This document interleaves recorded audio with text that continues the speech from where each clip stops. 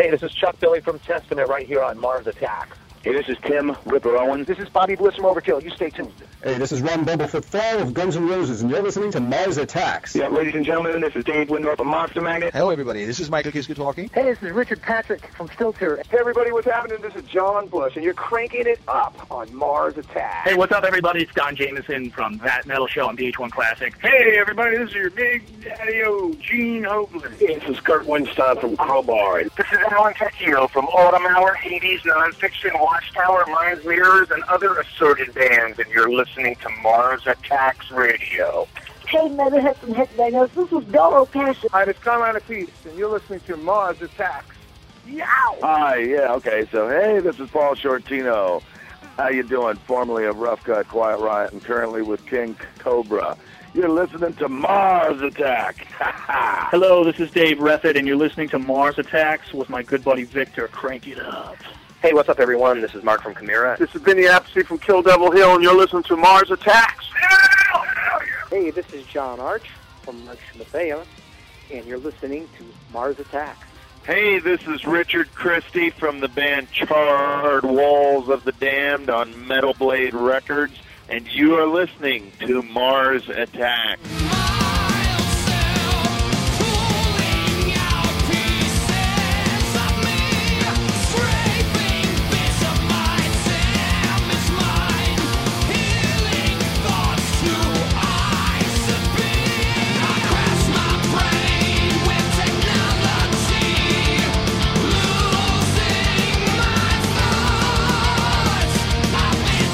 Virtual reality.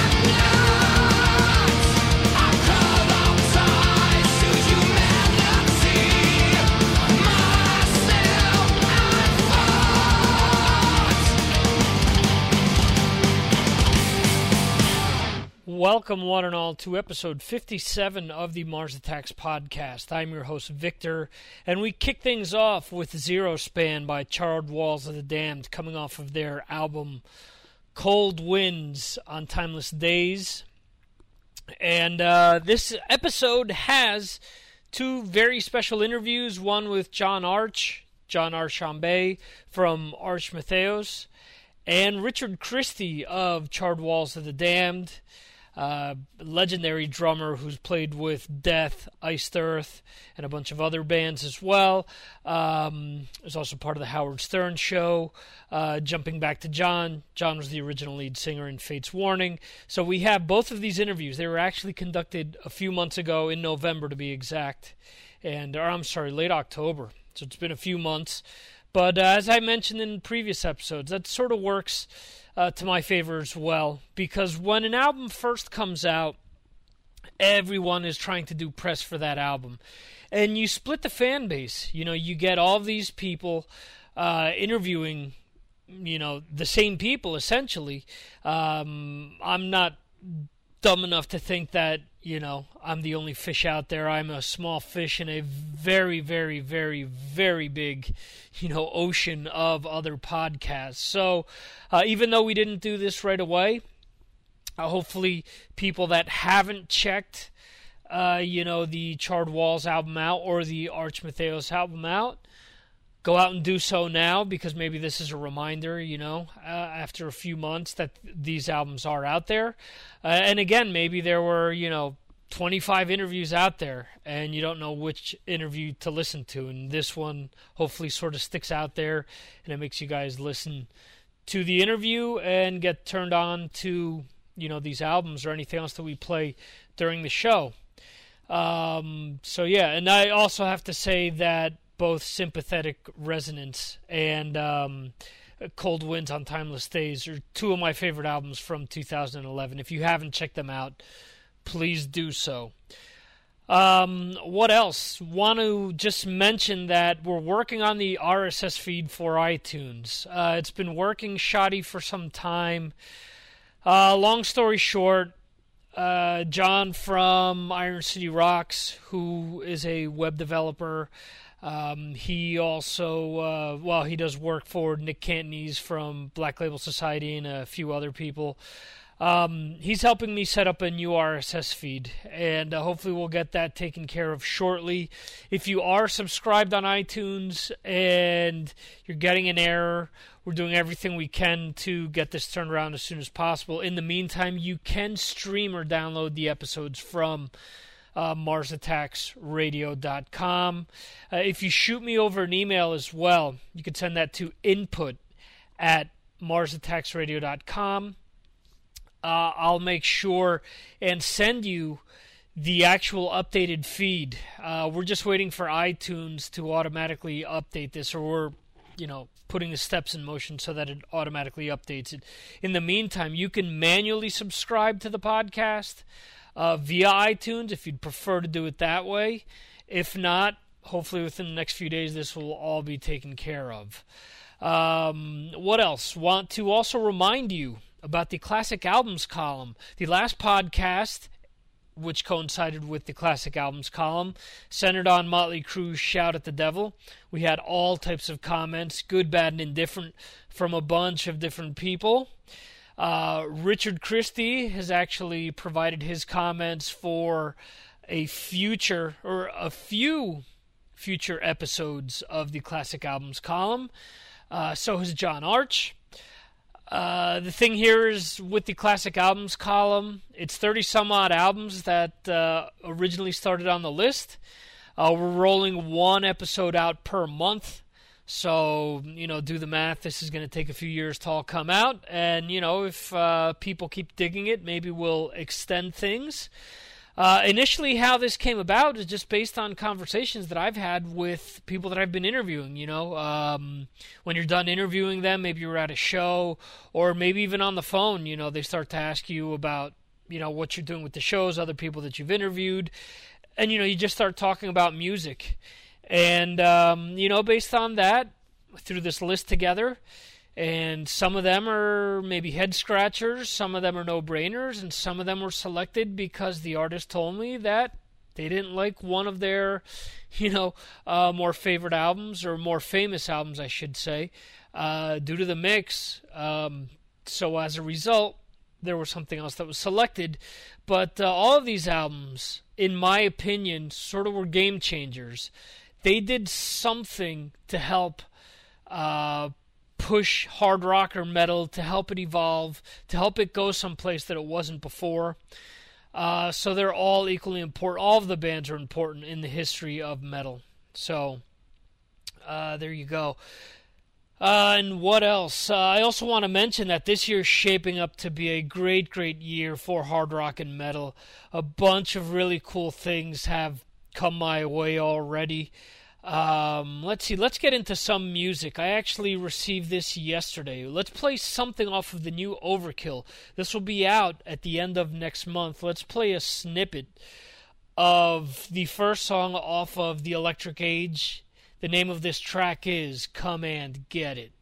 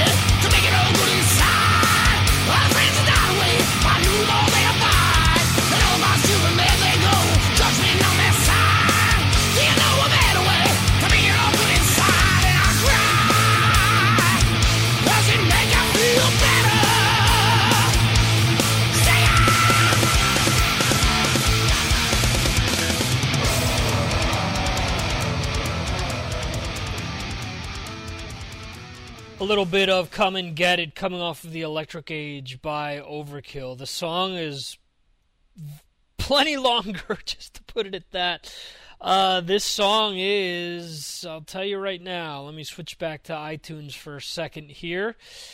This track is actually over 6 minutes long, so we just played a little bit of it. Have some very cool chanting there, which you know is going to be predominant at any festival that they play. If they do another Kill Fest, they're going to have everyone going nuts singing those chanting parts there. So, yeah, definitely a really, really good album. A continuation of what they did with Ironbound. This is, a step further. This album is really, really solid. Has a lot of really cool tracks on it. Just tracks that stick out to me right off the bat after the first few listens, aside from Come and Get It. Black Days is really cool. Save Yourself, Old Wounds, New Scars, and the closer, Good Night. Those are all really, really cool tracks. Also, I've been playing the crap out of the new Kill Devil Hill. We interviewed Vinny Appice a little while ago. We were able to interview Rex Brown last week, and we're going to be interviewing Vinny again this week regarding the album. Let's play a little bit off of the album opener. The name of this track is War Machine.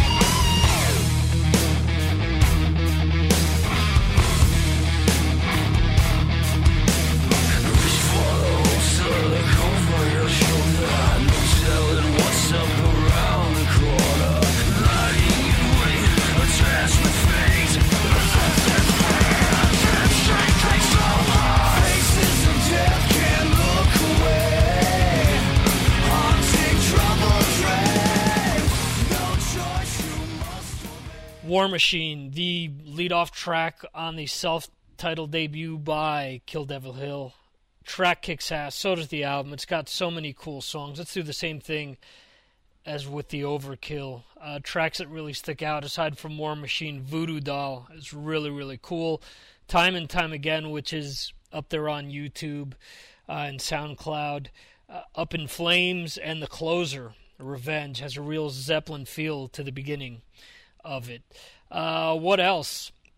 Let's get into a little Monument. Spoke to Peter Ellis as well, former White Wizard and the More I See lead singer. He's got this track, or this EP coming out. The first single will be this track that we're going to get into. It is called Fatal Attack.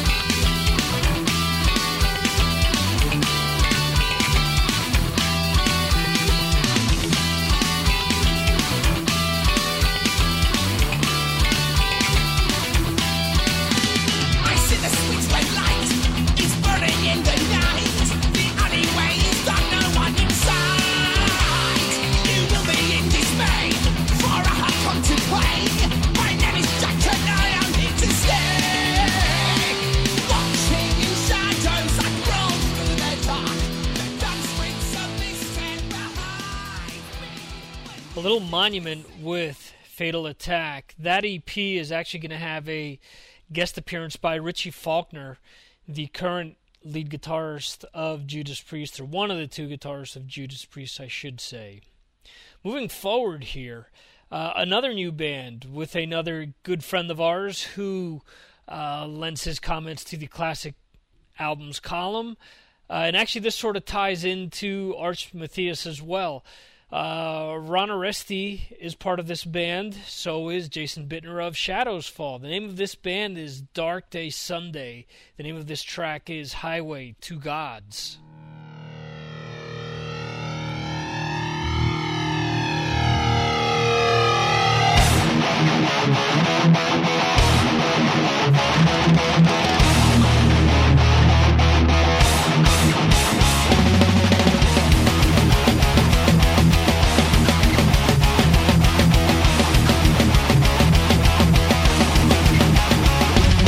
Fight, kill everything. Fight, prepare to die.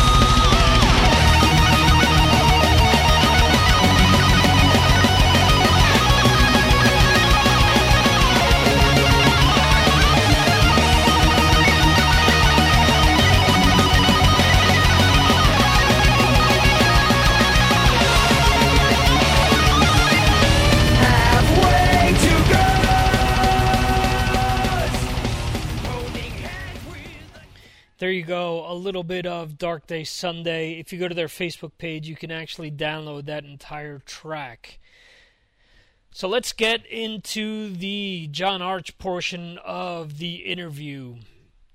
There are a bunch of interesting things that we touched upon with this interview, not only the Arch Matheos album, but also Fate's Warning, other bands that he had tried out for as well, and that's pretty much it. I have this album. I was given the MP3 version by the label, but I went out and bought the vinyl. The vinyl actually is pretty cool because it also includes the EP that John recorded a few years ago with Jim Matheos. So, it's almost fitting that they included both of these, together because, Jim and John are both on these tracks. So, really, really cool album. Prog metal isn't always my thing. It has to be something very special to catch my attention, and Sympathetic Resonance definitely did it. And I'm going to mention that right off the bat with this interview. And as I'm going through the vinyl here, it's actually a double vinyl, so it's 2 songs per side, and then side D is the bonus, A Twist of Fate EP. So they're all fairly short songs. The shortest song is 5 minutes 22. The longest song is Stained Glass Sky, which is one of the coolest tracks to come out in 2011. Is just 4 seconds shy of 14 minutes. So there you have it. In any event, we're going to get into the track Midnight Serenade, and then we'll jump right into the interview with John Arch.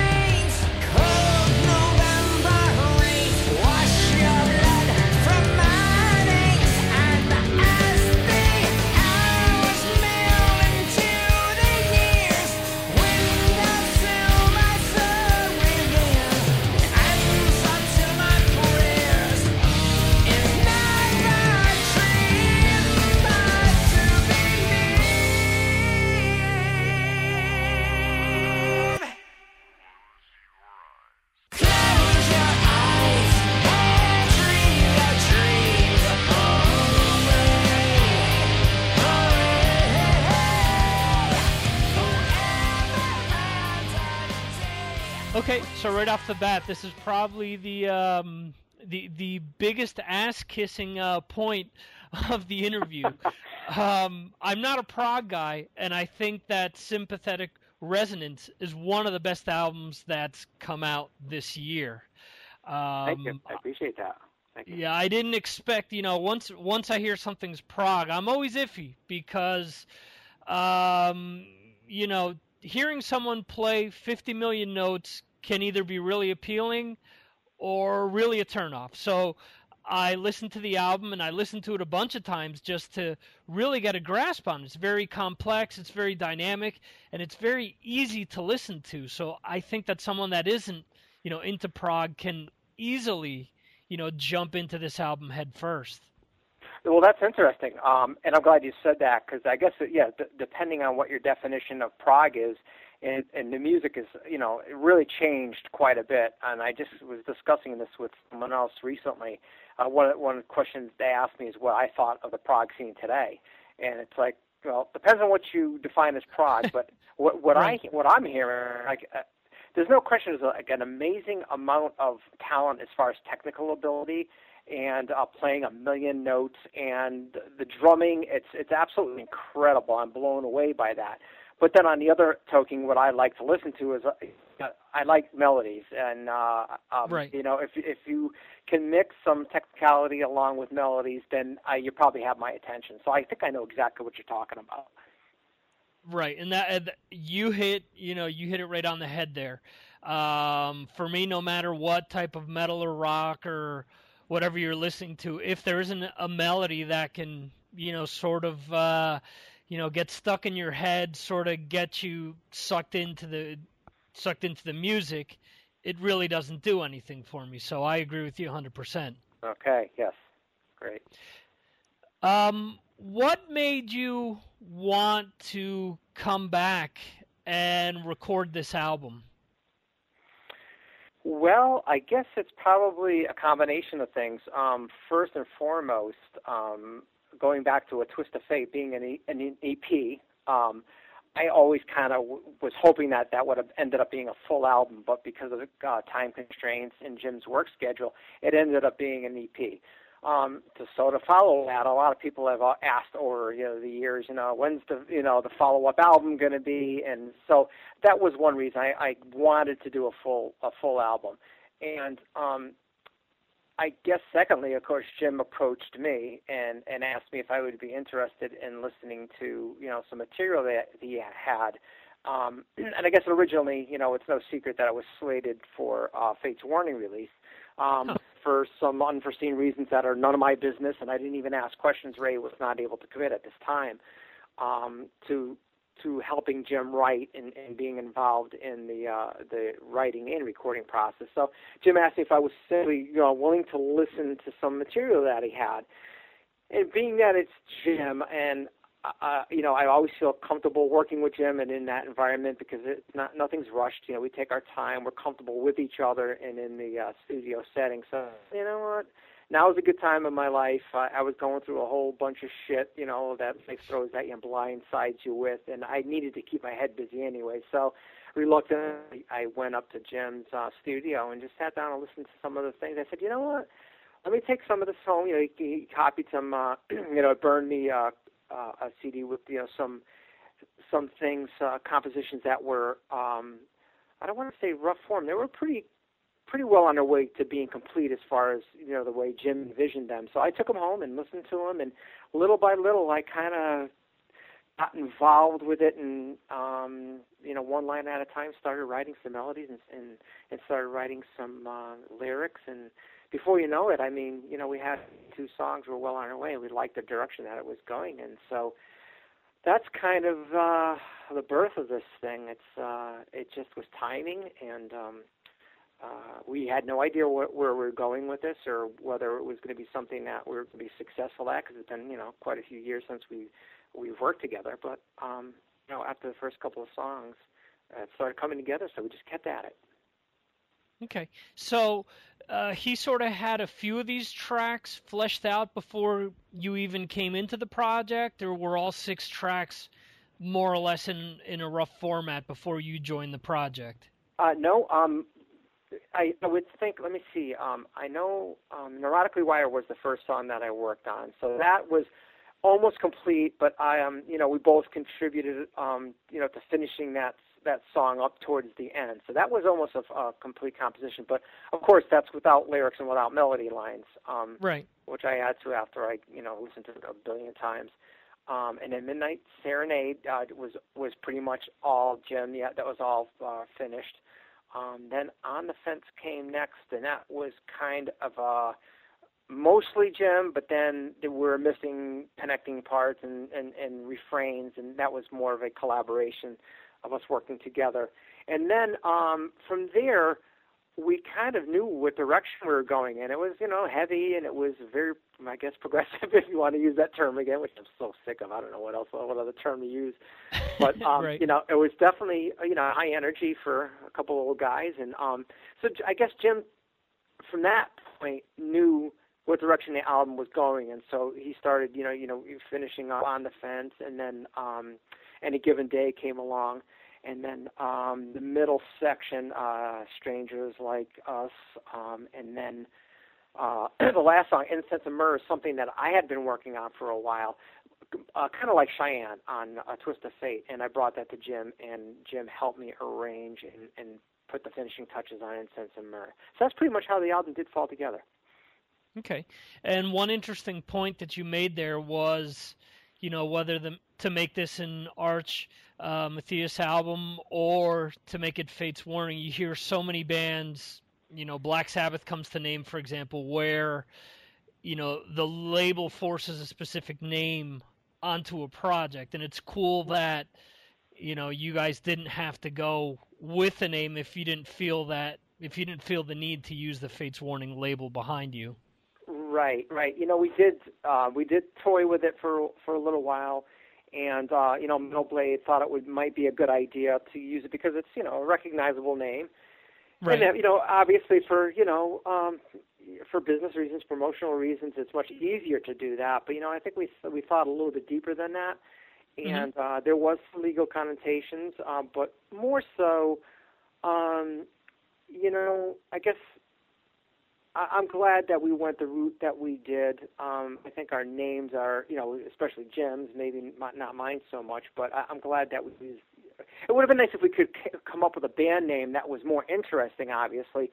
But, we went round and round and for months, but, we never came up with something that really fit what we were doing. Nothing that, that feeling when you come up with something that you're really excited about. Okay, this represents the music, and it's something that be proud to have a name like this. We never came up with anything like that. So we thought it was best, instead of trying to force something or to use the Fate's Warning name, it's just to use Arch Matthias because it is indicative of a project. And that's, really Fate's Warning at this point, Ray Alder is the singer for Fate's Warning. He has been for years. And I don't know, I guess for a myriad of reasons, it was best that we left that alone. Okay. And can you tell us a little bit about the other musicians that are involved in the project? Sure. Everyone knows Jim Matthias, pretty much the one of the founding members of Fate's Warning. And Frank Aresti has a long history, came in after Spectre Within, and he's involved. And Bobby Jarzambek, of course, who plays drums for Fate's Warning, and Joey Vera. And you know what? I didn't even consider who would be playing on this album at the point of writing, doing the writing process. We were just kind of focused at the task at hand, writing the music. And then when it came time, it's like, okay, it was just like a kind of a natural transition where Jim said, look at, he had already been working on, a few of these songs with Bobby, so he had already had vested time in this, so that was, kind of a natural way to go. I mean, it wouldn't have been right to go to use another, drummer, and it's just, why? What's the point? I mean, he's just such an awesome drummer, and everything just kind of fell into place. All the players were just there, and that's therein lies part of the issue. Is like, well, why didn't you just call it a Fate's Warning album? Everybody keeps asking because it's like, it's all the Fate's Warning minus the singer. But still, it's just, it was a natural choice the way the players fell into this, and I'm glad they did. Everybody just, I thought, did a great job. Okay. And how did the recording experience on this album differ for you than any other album that you've worked on? Well, it was a little different going into this because I'm a little older, a lot older actually, and my nerves. It was a nerve-wracking experience to step back into this again because I've been out of it for a while. I had not sang at all, so my voice was wasn't even existent really. Pretty much, I had to start from scratch.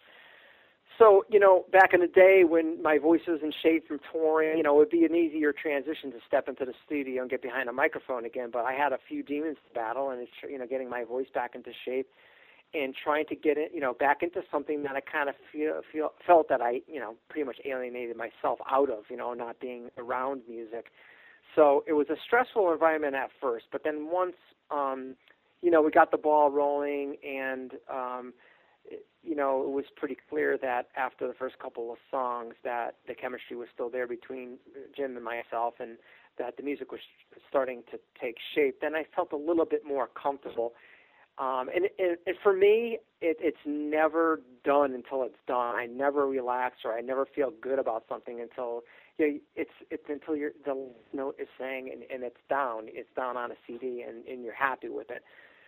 So I think that's one of the aspects that I really didn't have a chance to relax in the studio as much as I would back in the day because I was so busy trying to get my voice back into shape, nervous about am I going to have any creative, is my creativeness going to come back? Am I going to be able to write melody lines? Am I going to be able to sing to my potential? So, but all said and done, it was probably the most rewarding because being that there were obstacles to be able to complete something like this, and I think it was pretty big in my book, and I'm glad that I went through with it and actually did it.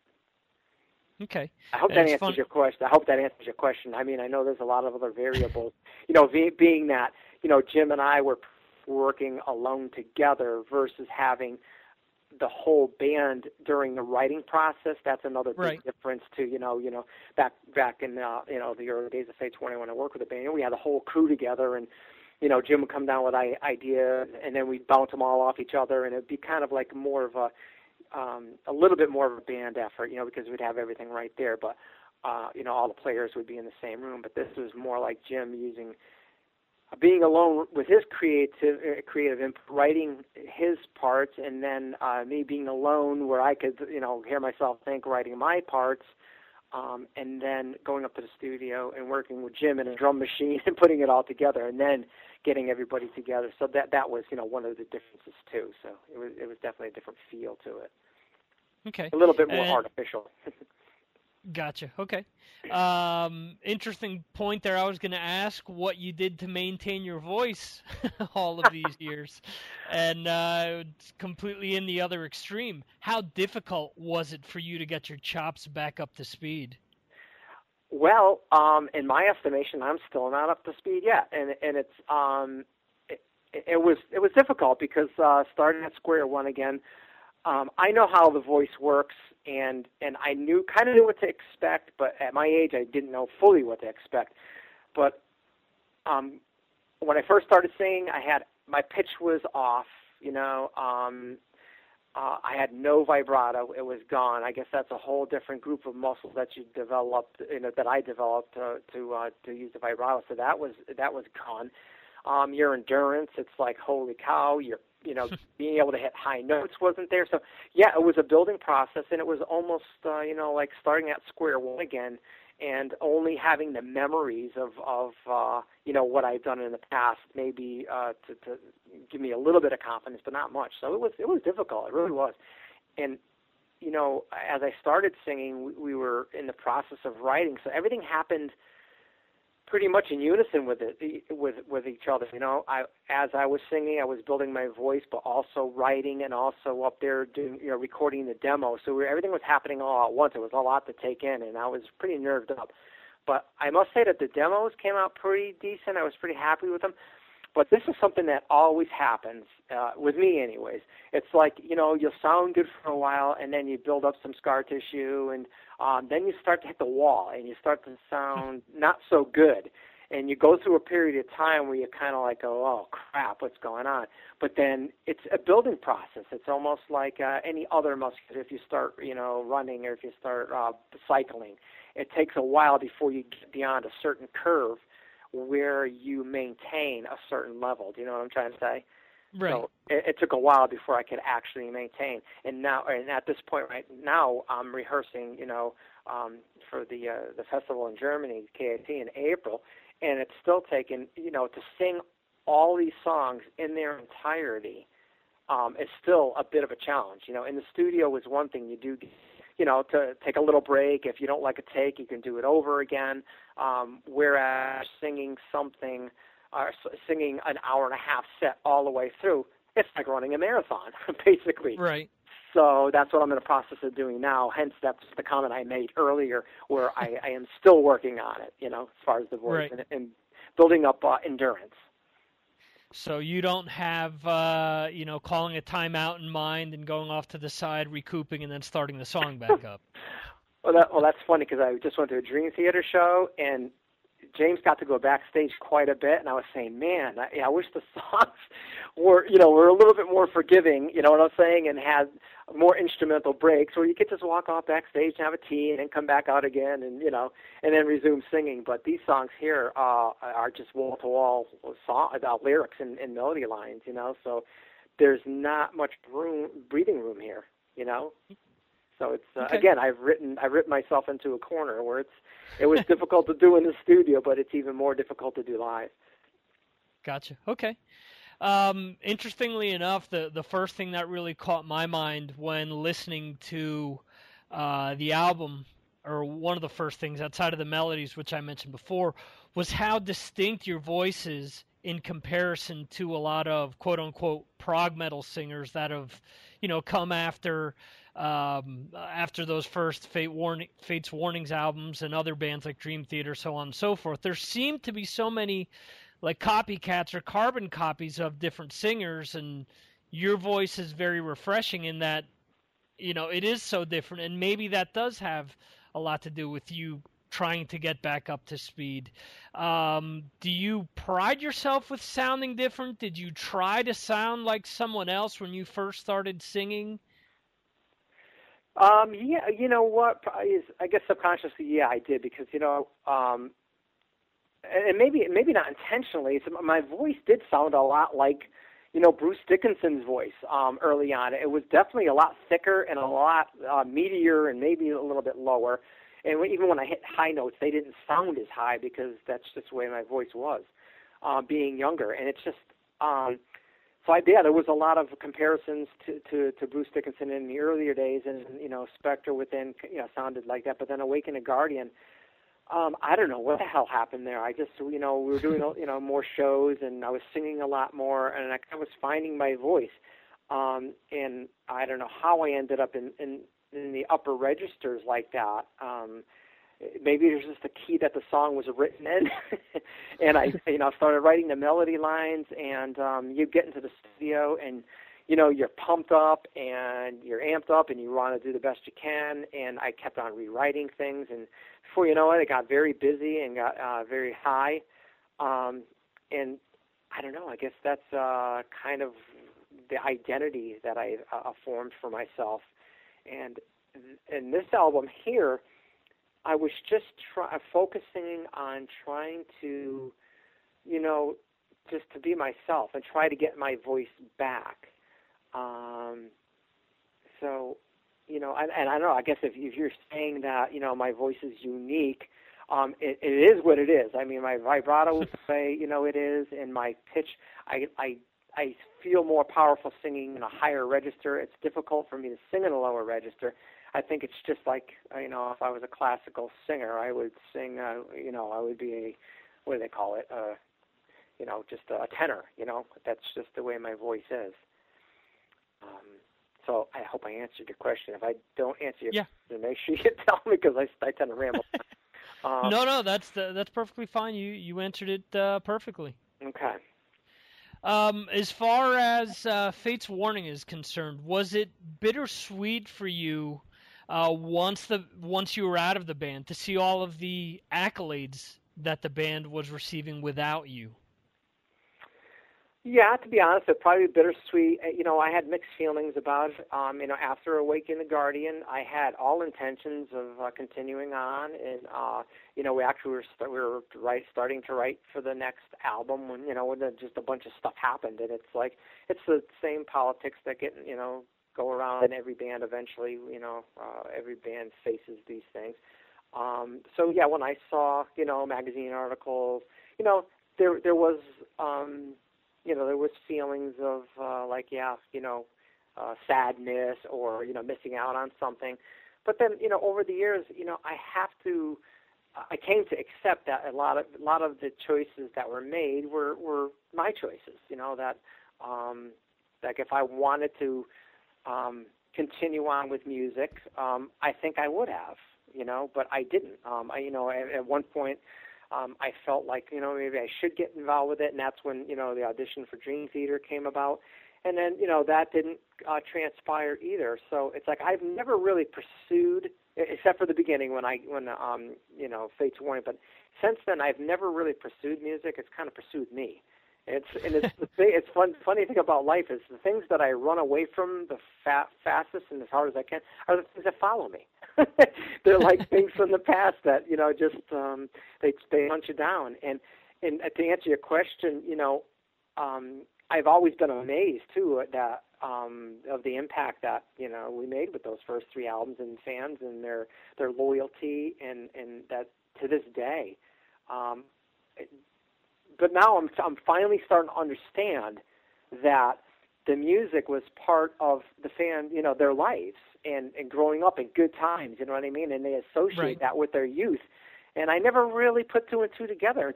Just recently, it's like, why do they want me to go to church? Why do they want me to sing? Why do they want me to get up on stage and do stuff, But, now I understand. It's like they are so diehard. It means so much to them.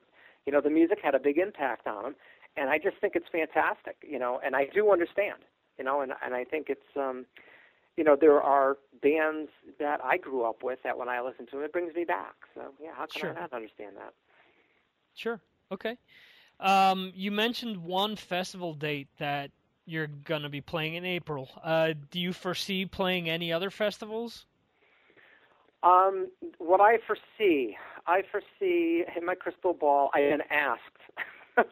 It's not like I haven't been asked. I mean, I know all the guys in this band, to learn all this material for one show. It is kind of a shame, and I know that, and at this point in time, we're just not going to say anything until, if something is announced. I mean, everyone will be the first to know it. It's right. The plans are to do this one show. And in my head, I was thinking to myself, well, let's see how this goes. Let's see if I can get my voice back in a respectable shape. Because the last thing I want to do is make an appearance and have it not be up to par.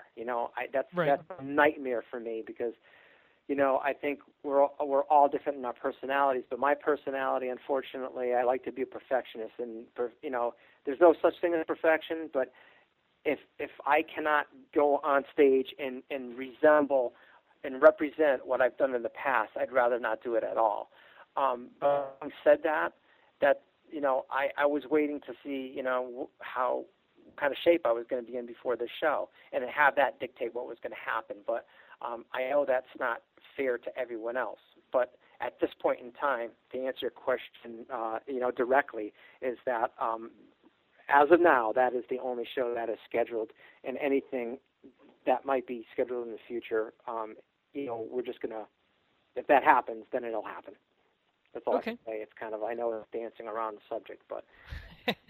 No, it makes sense. I mean, you want to make sure that, you're sure of yourself and not commit to X amount of shows and then realize that after doing the one show that maybe it isn't exactly how you had envisioned or what you wanted to do. So you're just making sure that you're doing what's right for you. There's nothing I would love more than to be in the shape that I need to be in and to be able to do some shows and have, make the fans happy and feel good about it myself. I mean, that's a dream come true for me, that to be able to do that.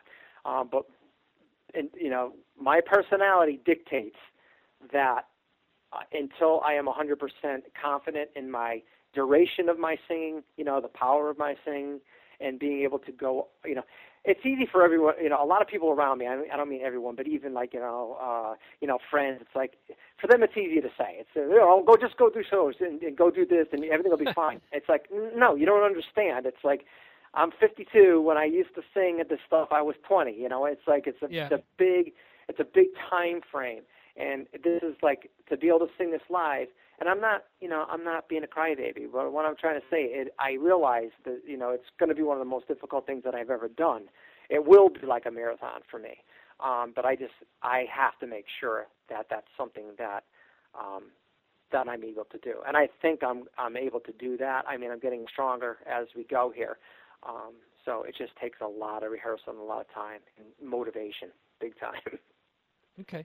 Yeah, and it makes sense. I mean, obviously, if you're a guitarist, if, the guitar doesn't sound good, you change your pickups, change your back line and your amps and whatnot, and, Sure. maybe that'll help. But, you are your instrument. So you want to make sure that your instrument is, as you said, as close to as perfect as possible. Yeah, and I appreciate you understanding that, because a lot of people don't, they don't care. But for me, it's just, I have to be, even if I'm 100% confident, and if I did this for a living, which, at one point I did, and, right. We toured, I sang constantly, I was in the best shape that I ever was, and it was still back then.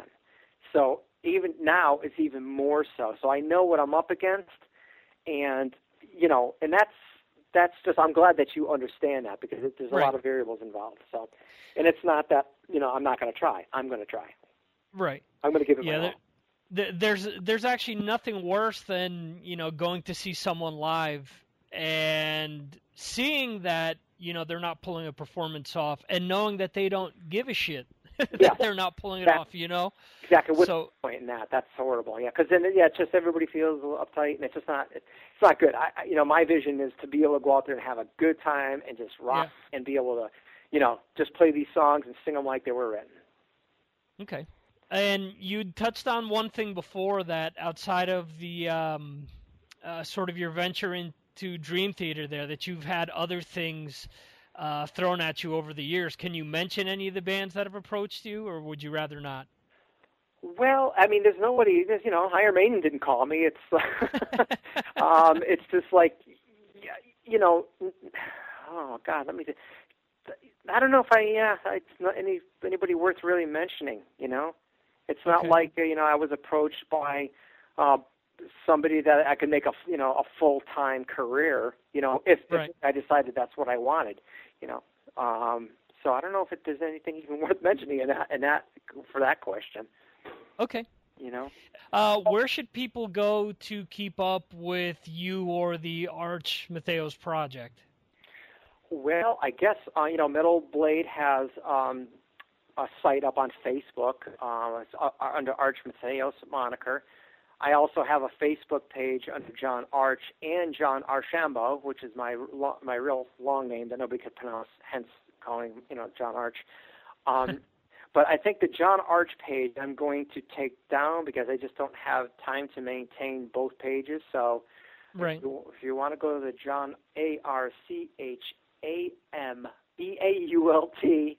page, I will try to answer everybody's questions and chat a little bit and get to know some of the fans. Hey, this is John Arch from Arch Matheos, and you're listening to Mars Attacks.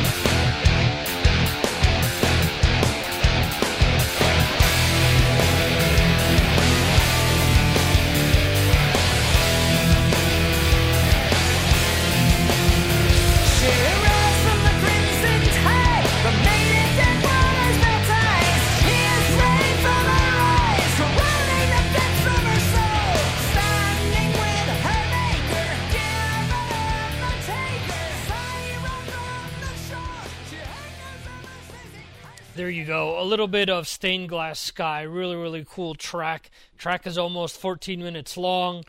Played a piece of the track for you there. Since this interview was conducted, it was just recently revealed that they will be playing a date in Connecticut. So that should be cool. Wish I could, check the show out. Really enjoy the album. Should be a great, great show. Because, everyone else in that band just absolutely kicks ass. Very good musicians. So, should be a great show. We're going to move forward now to the Richard Christy portion. Before doing so, I do want to remind you guys that you can stream or download any of these episodes from MarsAttacksRadio.com. You can go to that site to see the playlist of any of my radio shows which air on Mark Striegel Radio. That is Stream A of Mark Striegel Radio, Thursdays, Fridays, and Saturdays. I actually help program that stream as well, so you'll hear tracks from all of these bands that I interview. I like to, do my part in helping promote them. So please check that stream out. Also, you can download and subscribe to the podcast via iTunes. Again, we're working on the RSS feed, so that should be ready shortly. Once it is ready, you may have to reset your subscription to the feed, but I'll let everyone know. And what else? If you want to send any comments in, you could either leave them directly there on the website, right at Mark Striegel. No, MarsAttacksRadio.com. You can leave it right under any of the posts. If not, you could always just send me an email again. Input, INPUT, at MarsAttacksRadio.com. In any event, let's get into a little Charred Walls of the Damned. Let's focus in on the second album, because that's what we more or less discussed during the interview. Let's get into the lead-off track, Timeless Days, off of Cold Winds on Timeless Days of Charred Walls of the Damned, and after that we'll jump right into the Richard Christy interview.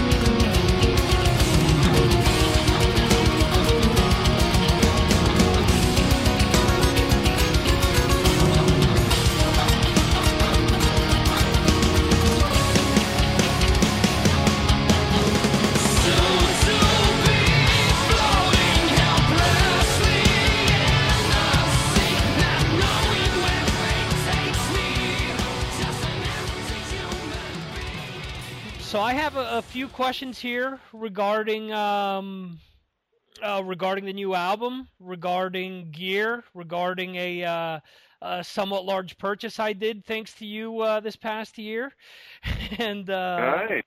I'll touch upon all that stuff. But yeah, with the new album, Cold Winds of Timeless Days, it seems like it was a big step forward from the self-titled debut. What did you set out to do with this album? Well, when I set out to write an album, I don't really kind of think about the long term. I'm pretty much just trying to write riffs and songs that I like and that hopefully other people will like. The only really conscious thing that I wanted to make sure with this album that was different from the first album was that I wanted it to be longer, because that was one of the only critiques that people had of the first album is they loved it, but it was only 34 minutes long and they wanted more metal. They were like, oh, just when I started getting into it, it was over. So I made sure for this new album that there was plenty more music. There's 12 songs, 58 minutes. But I like it to kind of just come from the heart and from the soul, and I like to not overthink things. I like to just, write what comes natural and what feels good to me and what I think sounds good, and I just wanted to basically write a bunch of good metal songs, and I think we did that. Okay. And when you got into the studio, did you consciously try something different with, I don't know, maybe how you approach playing during some of these songs, or maybe how the album was recorded itself? Well, the drums in particular, I'm so psyched with how the drums sound on this new album, because Audio Hammer was building a new drum room at the time that we were ready to track the drums for the new album, and so They weren't available, and so we went to Miami to Hit Factory, and it's a really famous studio where like Black Sabbath and the Eagles recorded, and they have this massive gymnasium-sized drum room that was just incredible. So for the drum tracking, we had this unbelievably huge room that just the drums sounded so great just playing in this room, and I told Mark Lewis, the engineer who recorded the drums and also mixed the album, I was like, we don't really need to do anything to the drums when we're mixing them. Let's just leave them pretty much how they sounded in the room when we were recording, and I'm just so happy with the drums, and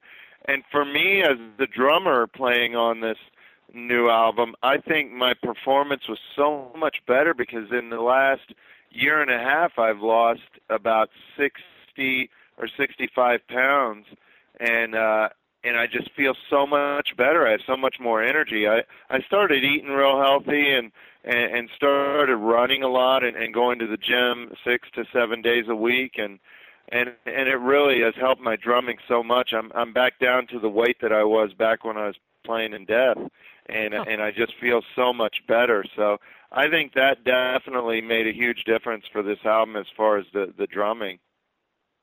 Okay. And when we had previously discussed the first album, you mentioned that it was very important to single out that this was a band effort, that it wasn't just your solo project per se. Why was that so important to you? Well, because I've always played in bands, and I've always been in bands where everybody had a say and everybody was able to speak their mind, and I want this band to be the same way. I want everybody to have a say in how the songs are written and how the band operates, and even though I pretty much write the music and the lyrics, I tell the guys, like, any ideas you have, any changes you want to make, let's hear them, and let's do it, because I want this, I want the best thing about being in a band, and the most important thing to me, is to have fun, and I think when everybody feels comfortable and has a say in what's going on, then they're having fun, and I don't ever want it to feel like they're hired hands, the guys in the band. I want them to feel like they're a part of everything, the whole process, and they definitely are. Even though when I write all the music and demo everything. But once we get into the studio, and even before we get into the studio, when I send out all the demos to these guys, I tell them, start coming up with some ideas and ways to improve the songs, and even if you have more parts that you want to add that you like, and so mostly the reason I write the majority of everything is just because of the other guys are so busy with their jobs and their other bands and stuff, and it works pretty good to have me write everything for this band, and then once we get in the studio, then it kind of all comes together and we start throwing the ideas around. But yeah, I think it can only help if everybody from the band is involved in the creative process of making an album. Okay. And the other three musicians involved, I mean, you've obviously maintained the same nucleus from the self-titled album. Did you put this band together thinking, you know what, these are the guys that I want to appear on every Charred Walls album, or is it just the case where you're going to take things one album at a time? Yeah, I mean, this is definitely the band, and I want it to stay this way because these are guys that I've known for a very long time. We've been friends for a very long time, and I know we'll be friends for forever. And I won't, these are the guys that I feel really comfortable working with, and I know that once we go in the studio, there's going to be no drama and there's no surprises. Everybody is very very professional, and we have a really good chemistry together, and yeah, this is the band, Jason, Steve, Tim, and I, and even though unfortunately because of everybody's schedules, the touring might not always be the same guys, although we're going to try. But the albums, I definitely want to always be Tim and Steve and Jason and me. Okay. And when we did speak the last time, you had mentioned that you already had material for this second album. How much of that material changed from the summer of 2010 to now? Well, the stuff that I had written while we were even mixing the first album pretty much stayed unchanged. Once I write a song, I'll spend about, I don't know, maybe up to a week or two on it, and until I get it perfect the way that I want it, and then it pretty much stays the same until Jason and Steve and Tim put their ideas in the studio. And but yeah, I'm even writing songs right now for the third album. While even before the second album came out, I was working on music for the third album. So I'm just always writing music, and it's really inspiring, especially when one of our albums comes out and I start seeing the reviews and just hearing people that love to listen to our band. It really inspires me and makes me want to keep writing music, and so it's the biggest changes in the writing for me come when we go into the studio and then everything kind of gets improved upon from what the demo versions are. Like, the guitar riffs become much better because Jason's a much better guitar player than I am, and same with Steve. I mean, the bass, he's just a bass genius, and when he puts the bass down in the studio, it just makes everything perfect. And same with Tim. I sing on the demos, I sing the vocal ideas that I have for my lyrics, and then once Tim gets a hold of those ideas, he just makes them so much better, and he's just pretty much the most amazing metal singer out there. So he makes it sound crushing. So the biggest changes definitely come when we finally go into the studio. Okay. And one of the biggest surprises for me with the first album was that you recorded it on a 5-piece set. For this album, did you use the same exact drum setup? Did you modify your drum setup at all? Yeah, it was pretty much the same setup, 5-piece with a double pedal. I've liked to change things up a little bit. I always played a massive kit when I was with Death and Iced Earth, and I kind of scaled down for a couple different reasons. Like one of the reasons is because where I practice in New York City at the Drummers Collective, it's a drumming school here. They have 5-piece kits there, and I just kind of got used to playing on one.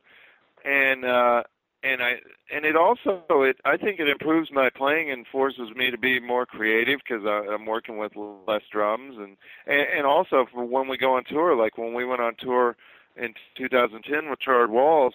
I'm moving all my own drums, and we have a van with a little U-Haul trailer, so we didn't have a lot of room, and we could only carry a 5-piece. So it's a lot more practical for me to play a smaller kit now. But I think it also improves my playing and forces me to be a little more creative and come up with some different ideas that I wouldn't come up with if I'd be playing a bigger kit. But the cymbals, I still keep a huge amount of cymbals, but yeah, it's still a 5-piece on the new album as well. Okay. And do you ever envision yourself playing with a larger kit in the future, or do you think you're going to stick with the 5-piece from here on out? Well, if I can ever afford a drum roadie, then yeah, I would love to play a bigger kit again. If I can, have a little bit of help setting it up. But man, it's hard to set up your own kit, play, then tear down your own kit, and then drive the van all night to the hotel, and then do the whole thing the next day. So the older I get, the easier I like to make things on myself. So, but if we do a tour and we're in a tour bus and we have guitar and drum techs, and I'm able to have a little bit of help setting up a kit, then yeah, I'd love to play a big kit again, absolutely. So we could potentially see you like Brad Wilkes from Rage Against the Machine, just bass drum, snare, 2 cowbells, hi-hat, and a crash in the future? No, I'll never get rid of those 3 toms. I have to have at least 3 toms. I got to have some tom action going on there. Okay. And I could never do the 1 tom up high and then 1 floor tom either, because to me it seems so far to go from that high tom to a floor tom when you don't have a tom on the right side, like kind of in between them. I could never get used to that, like the John Bonham setup. Yeah. I've tried it, and I can never make it from that first tom to the floor tom fast enough. Yeah, it is definitely tricky. Once you're used to playing at least 2 toms in front of you, I had the same deal myself playing, in that you always tend to miss the floor tom when you're going around the set. Yeah, I do. There's a lot of the rim clicking if you're not used to it. Yeah. But it is good for being able to get that ride cymbal right up close to you. That's one good thing. That's true. Yeah, that is true. So as I mentioned before, you're actually responsible for me purchasing a Axis Laser 21 pedal, or the double pedals. Oh, nice! I'm so honored to hear that. That's awesome. Yeah, I looked at the website when I did the Q&A with you, and dove right into the gear when I saw it. And I sort of thought about it for a bunch of months, and I figured, you know what? If Richard Christy's putting his name behind this has to be a kick-ass pedal. Well, so what do you think? It's the best damn set of pedals I've ever played. Definitely worth the money. And it makes me wonder what the hell I've been doing for so many years playing all this other trash. So those pedals are they're incredible. They're just, it's hard to even describe how smooth they are and how amazing they are. And their pedals, they handcraft all their stuff, and there's just so much care put into everything they make. And like when you call Axis, you talk to somebody directly they're working on the stuff, and they're just such a great company to work with. And I love their pedals, and like even Derek Roddy has his own signature pedal out now too, which is awesome. He's one of my favorite drummers, and I'm so glad to hear that you got a set of those. And they're the only double pedal I played on where it still feels like you're playing on two kick drums. It feels amazing. Right. You know, it doesn't affect your playing going from two kick drums to one kick drum if you're using that Axis pedal. Right, and that's a great point. I mean, I've used Gibraltar and Pearl pedals for the longest time, and that was one of the first things that I did notice, that with my left foot, that it felt like my right foot when I was playing. It never seemed like I had to overcompensate to hit the bass drum, even though it's obviously just one bass drum that you're going with. Mhm. Yeah, I mean that's those pedals are so smooth, and that's one thing that I love about the pedals as well, and even using a double pedal and one kick drum in the studio, it gets such a smoother sound for me anyway. Like with the kick drums on the album, if you're just recording on one kick drum, you don't have to worry about trying to get both kick drums to sound the same and get the same tone out of both kick drums. And I'm just so psyched with how the kick drum sounds so smooth on the new album, because I'm just playing on one kick drum, and that Axis pedal is so smooth. It just feels so great playing, on one kick drum with that pedal. Right. What other equipment that you use would you recommend for people to check out? Well, definitely D-Drum. I use D-Drum drums, and they are incredible.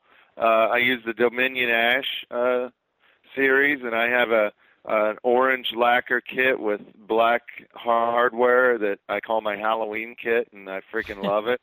And their drums just sound so amazing and incredible, and they're really cool company, like really nice people as well. I use Sabian cymbals. I've been using Sabian for as long as I can remember. I think since the late '80s, early '90s, and I use mostly the AAX series, which I love.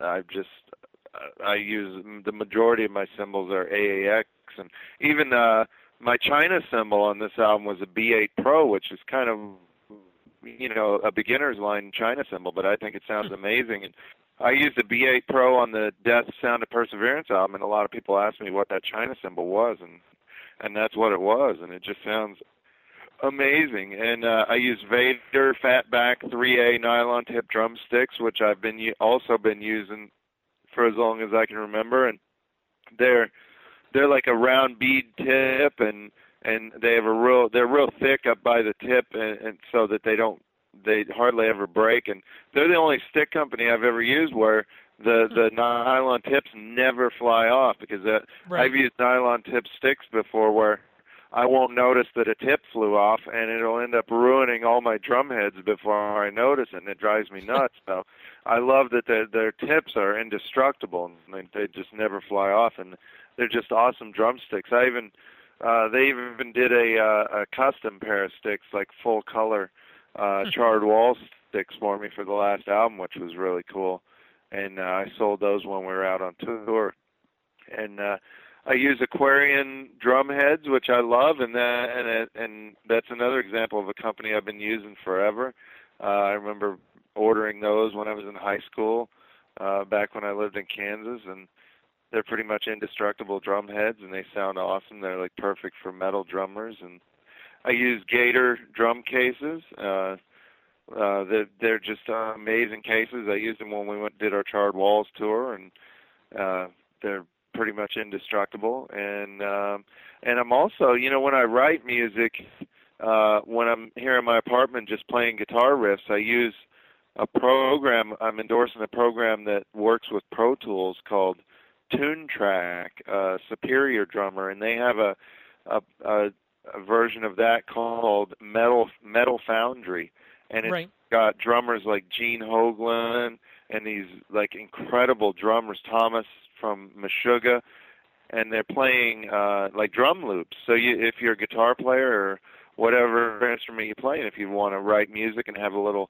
kind of tool to help have some drum tracks to put to it while you're writing music, that Superior Drummer is the perfect thing for that.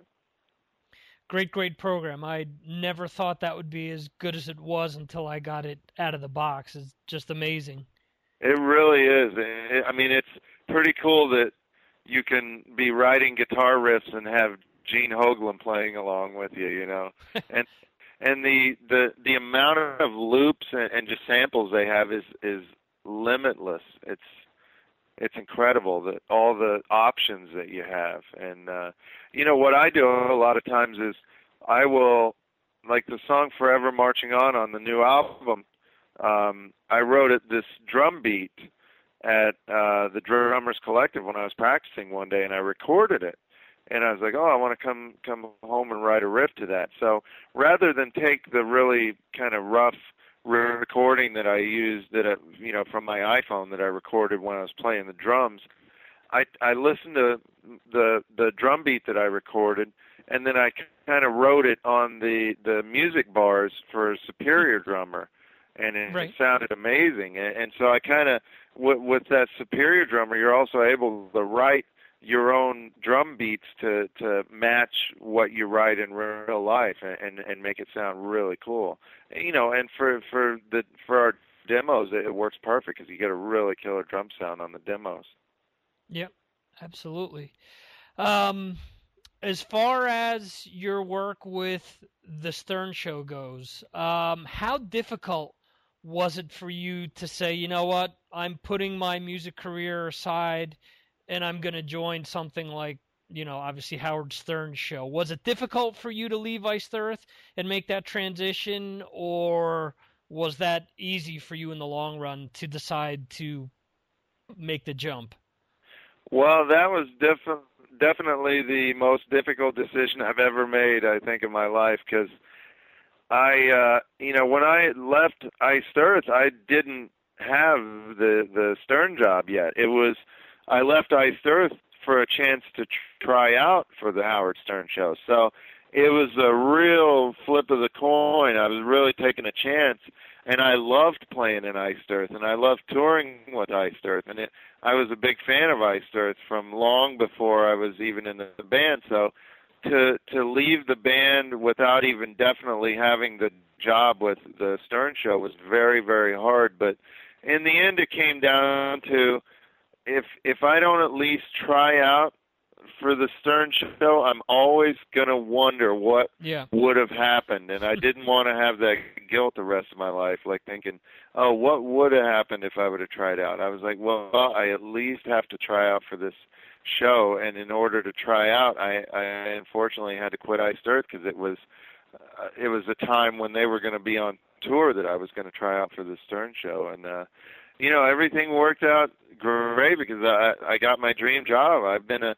Howard Stern fan since the early 90s and pretty much never missed a show since about 95. And it's just a dream come true to work there, to be able to go to a day job where I'm getting up at 4:20 in the morning, and by 6 o'clock in the morning I'm going to be laughing and having fun. It's pretty amazing, because you know, I worked for many years as an electrician, and Howard's show got me through those rough days when I was just, you know, bending conduit all day or out digging a ditch for some underground pipe work. And you know, I didn't mind the hard work at all, but sometimes, you know, getting up and at 7 in the morning in the Florida sun and digging is pretty tough. But Howard and his show was able to make me laugh and make the day go by really fast. So, you know, it's an honor to be there now and be a part of that. Okay. And how difficult was it for you to put Charred Walls of the Damned together? Mentally, was there any apprehension of you thinking, you know what, I'm now part of the Stern show, I don't want to sort of step into any nightmares that you may have had to dealt with previously in the music industry, or did that never even come up at all? No, that never really came up. I mean, originally I just formed this band we didn't have a record deal or anything, and I was just going to go to Florida and hang out with Jason and record an album with Jason and Tim and Steve. And originally I just had talked to them about saying, hey, I want to kind of form this band and just write an album and see what happens. and you know, because I kind of just had the itch to get back in a band, and I had written a bunch of songs, and I just kind of wanted to do it for fun, and so it was, you know, it was always a fun thing, and never any pressure on it. I just, you know, and fortunately, you know, the great Brian Slagle heard some of the music and wanted to sign us to Metal Blade, and that made it a more serious venture, and now people are able to hear our music that originally I was just going to do for fun, and so that makes it just amazing, and I'm very thankful. Metal Blade is a label that I've been a fan of since the 80s when they put out the Metal Massacre cassettes, and so it never really was any kind of pressure or hassle or anything to have this band. It's always been about just having fun, and luckily it really hasn't been you know, a lot of kind of, you know, pressure or anything like that. Okay. And how surreal was it for you to have people recognize you for your work with the Stern Show as opposed to your drumming? You know, it's cool. I love both. I love when people are a fan of what I do on the Stern Show, and also the fan of the music. You know, and then sometimes people are fans of both, which is really cool as well. So I'm always honored that people even care about what I do. I mean, it's weird to think about it. I just kind of do what I do because it's fun for me, and I hope people enjoy it, but you never know if people are. And when I see reviews for my albums or when I hear people that love what I do on the Stern Show, it's really an honor, and I'm thankful for that I can bring a little bit of joy to some people's lives. Okay. And has anyone ever surprised you by saying that they're a fan of yours? Well, you know, just yesterday I had about the biggest surprise of my life. Somebody who I'm a massive fan of, I found out was a fan of mine too, and it was really the most surreal thing ever, and that's Mike Judge, the creator of Beavis and Butthead and King of the Hill. Right. And I was a massive Beavis and Butthead fan from the beginning, but really it was King of the Hill that really kind of changed my life. That show to me is the greatest TV show ever created, and I'm from the Midwest, and I really identify with that show. And from the very first episode, I never missed an episode, and that's my favorite show ever. And to know that the genius that created that, it knows what I do and is a fan of the stuff that I do, it was mind blowing. And yesterday he was on the Stern Show, and it was really one of the most surreal and greatest things that's ever happened to me. And I still am freaking out on it. Okay, cool. As far as the internet is concerned, how have you ever come across a rumor related to you that surprised you, that you thought was just so out of whack? No, not really. I mean, I think it'd be hard to come up with wacky rumors for me just because I do crazy stuff on the Stern Show, and I think that it doesn't get any crazier than what I do at my job. So I don't know what kind of things that people could say that, you know, would shock anybody, because I've done some of the craziest stuff ever on TV already. So I'm trying to think if there's a, you know, I don't know. There's really not that I can think of anything that's you know, because and plus I'm always honest. If people ask me anything about me, I'll tell them. You know, I got nothing to hide. I mean, I'm the guy that put a dog shock collar on my private parts, and I'm the guy that, you know, that licked another guy's, I don't even want to say, for $5,000. So I think everything for me is out there in the open. Okay. To you, what do you think it's more difficult, to be a relevant musician or a relevant comedian? You know, I mean, they're both pretty much the same. They're both a form of the entertainment business, and I don't think one's much different or better than the other. I think, and I'm equally a fan of both. I don't really think there's much of a difference there. If you can succeed in either one of those, then that's amazing. They're both very difficult in their own ways. I mean, being a comedian's hard because you're up there on stage by yourself with a microphone. It's not like you're sitting behind the drums or something. You're up there with just the microphone. And it's very, very scary. I'm a lot more scared doing stand-up comedy than I am drumming. But then again, too, playing an instrument takes so many hours and years of practice and dedication, and it's just, they're both equally difficult. And if you can get good at either one of them, then that's more power to you. It's because it's a very hard thing to do. Okay. And with regards to Iced Earth, as far as I'm concerned, the Glorious Burden, and especially the Gettysburg EP, or however you want to call that, to me is their finest moment as a band.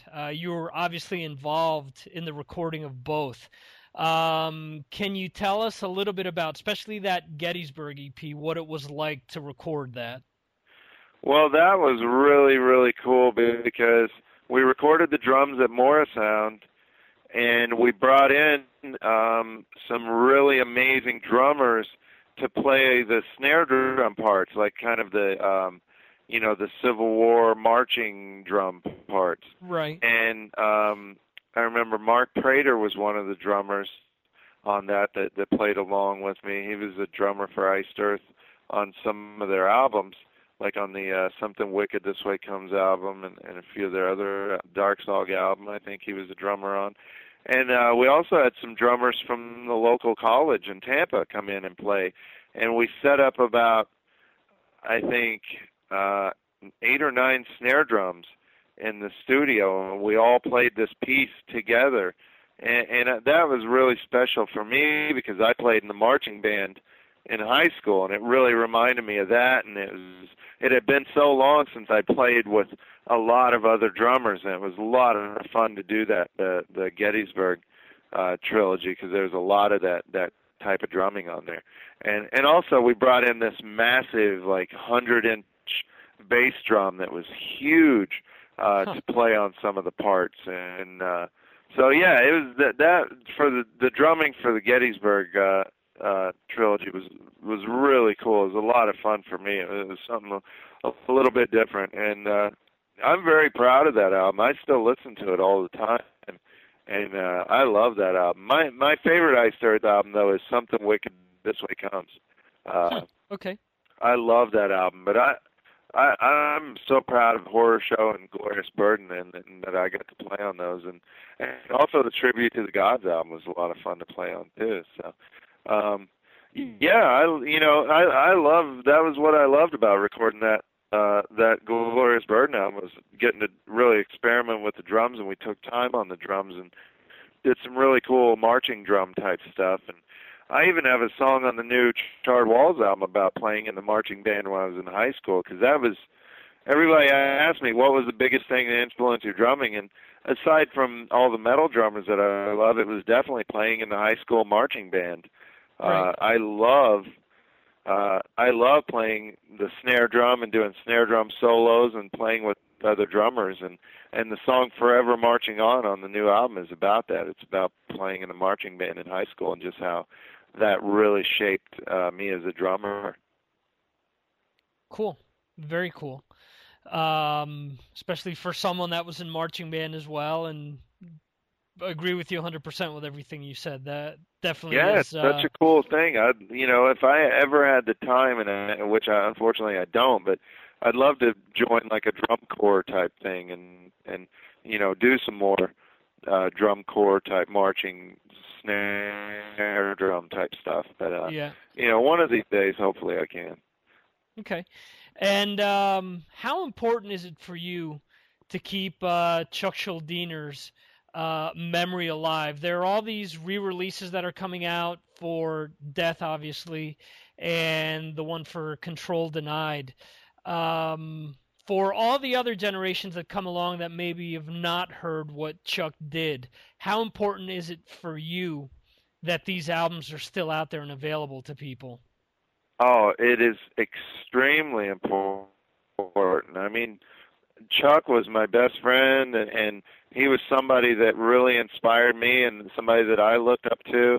I've been a Death fan since I was in high school, and I remember when I moved to Florida in 1996, one of my dreams was to meet Chuck Schuldiner, because I knew that he lived in Orlando. And when I moved to Orlando, I was thinking, oh, it'd be the most amazing thing to be able to meet Chuck.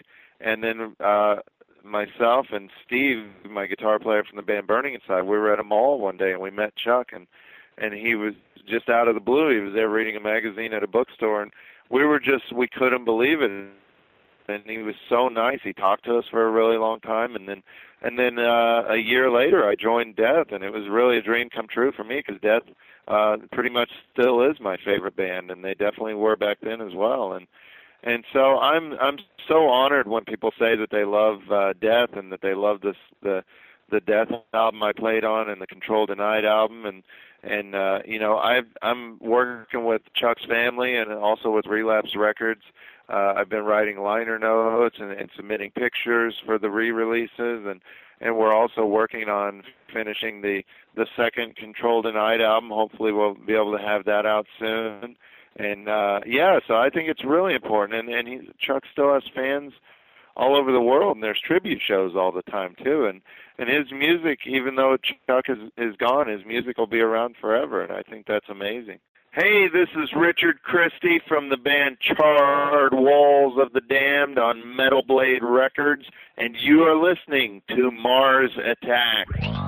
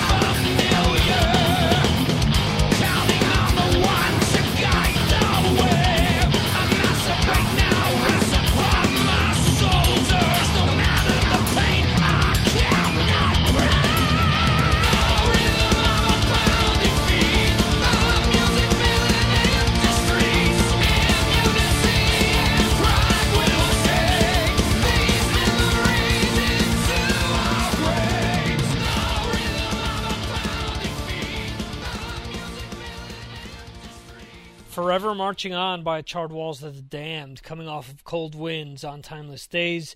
Check that album out. Also check out Arch Mateos' Sympathetic Resonance. I want to thank Richard Christy and John Arch for coming on the show. Also want to thank John Freeman and Vince Edwards over at Metal Blades for setting up both of those respective interviews. Remind you once again to go to the Mars Attacks Radio Twitter. Check out the new Facebook page as well. Go to Facebook.com/Mars Attacks Radio and help us out. Please like the page. And what else? That's pretty much it. Thanks again for listening, and we'll leave you with a little Control Denied. This is Expect the Unexpected.